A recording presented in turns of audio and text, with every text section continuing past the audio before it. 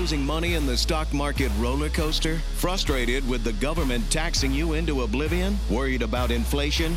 How do you prepare for so many financial uncertainties? Welcome to the show that will help you develop your game plan. The Financial Quarterback with Josh Jelinski. Josh is a noted financial advisor and president of the Jelinski Advisory Group, and he's here to answer your questions. Call into the show at 800-321-0710. 800-321-0710. Now, let's kick off your financial future. Here's Josh Jelinski. Okay, next up we have Rich, who has a question on contributing to his Roth. Go ahead, Rich. Hi, Josh. Thanks for taking my call. I have a few questions on the Roth, if you don't mind. Sure. One being, I retired last year at 62, and I maxed out on that in those few months in the contributions to the 401k. Now, can I still contribute for last year for the for the Roth, or is that being I contribute to the 401k? I can't. Is it a Roth 401 or a Roth IRA? I'm asking if being I maxed out on a 401k, can I also contribute to the Roth for last year, a Roth, as opposed to a 401k in the job? You can if you have income below a certain amount. Okay, the income threshold. Okay, so yeah, there's an income threshold. Question. Okay. Number two, being I'm 62 now, how far forward can you keep contributing to the Roth while you're retired? Well, what's nice, Roth conversions, there is no age limit. Roth IRAs now, there is no age limit so long as you have wages. So what some people do is they get a part-time job when they're retired. You know, they work at Home Depot, they work at Starbucks, you know, just to get out of their house. And then they can do a Roth IRA. But to do a Roth IRA, you need wages, or your spouse needs wages. If your spouse has wages and you don't, you can do a Roth IRA. If you work at a job that has a Roth 401k, you can do a Roth 401k. If you don't have a job and your spouse doesn't have a job because you're both retired, you can do a Roth conversion, or you can do life insurance. Those are the two best areas if you do not have wages and your spouse doesn't have wages. Or you look at conversion. With the Roth conversion, what's the max you can convert annually? Oh, you can do unlimited. Okay. You can convert $10,000 a year. Like there was a woman who called earlier, Claudia, she didn't pay any taxes. That didn't mean she didn't pay any taxes. It meant her deductions probably offset her income, so she didn't owe any tax on the conversion. She's probably lower income. I think she was around 45 grand of income or less. That's a powerful reason to do a Roth if you have lower income and you're only maybe collecting Social Security and maybe living off 10 or 20 grand of your assets. It's good if you're struggling, it's good if you don't have as much income, and it's good if you have a lot of income and a lot of assets because it lowers your assets for estate tax purposes. Right.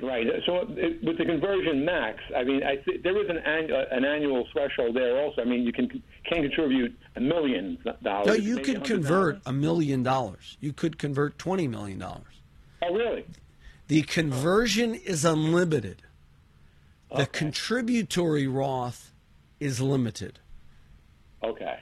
The Roth 401k is limited to $19,500 if you're 49 or under. If you're 50 or older, it's $26,000. If you're doing a Roth IRA, the max limit is $6,000. And then you have $7,000 if you're 50 or older. But a conversion, there is an unlimited income threshold. Does that make sense? It does. Yeah. Okay. Well, that's good to know. I didn't know there was. I thought there was a threshold for the conversion, but there isn't. Okay. And also, what's nice, if you have higher income or you have no income, you could do life insurance. That also benefits. You might say, why life insurance? Well, let's say you have 60% stock, 40% bond portfolio. Well, the bonds will do similarly to life insurance. And then you'll get the death benefit, the long-term care benefit, potentially all those various, double duty dollars, as Ed Slott was calling. And so let's say you have a portfolio of $1 million, 600,000 stock, 400,000 bonds, or you have 200,000, 120 stock, 80 bonds. You can take that 80 grand that's in bonds, similar risk profile as life insurance, but you get these other benefits. So your Roths would hold your stocks. Your life insurance would sort of be the bond alternative. Does that make sense? Okay. It does. It does. That would be the best thing from a tax perspective if you want the money to go tax-free. Have your high growth assets in the Roth. So, hope that helps you, folks. We'll take a short break, and when we return, we'll be back with more of your questions at 800-321-0710.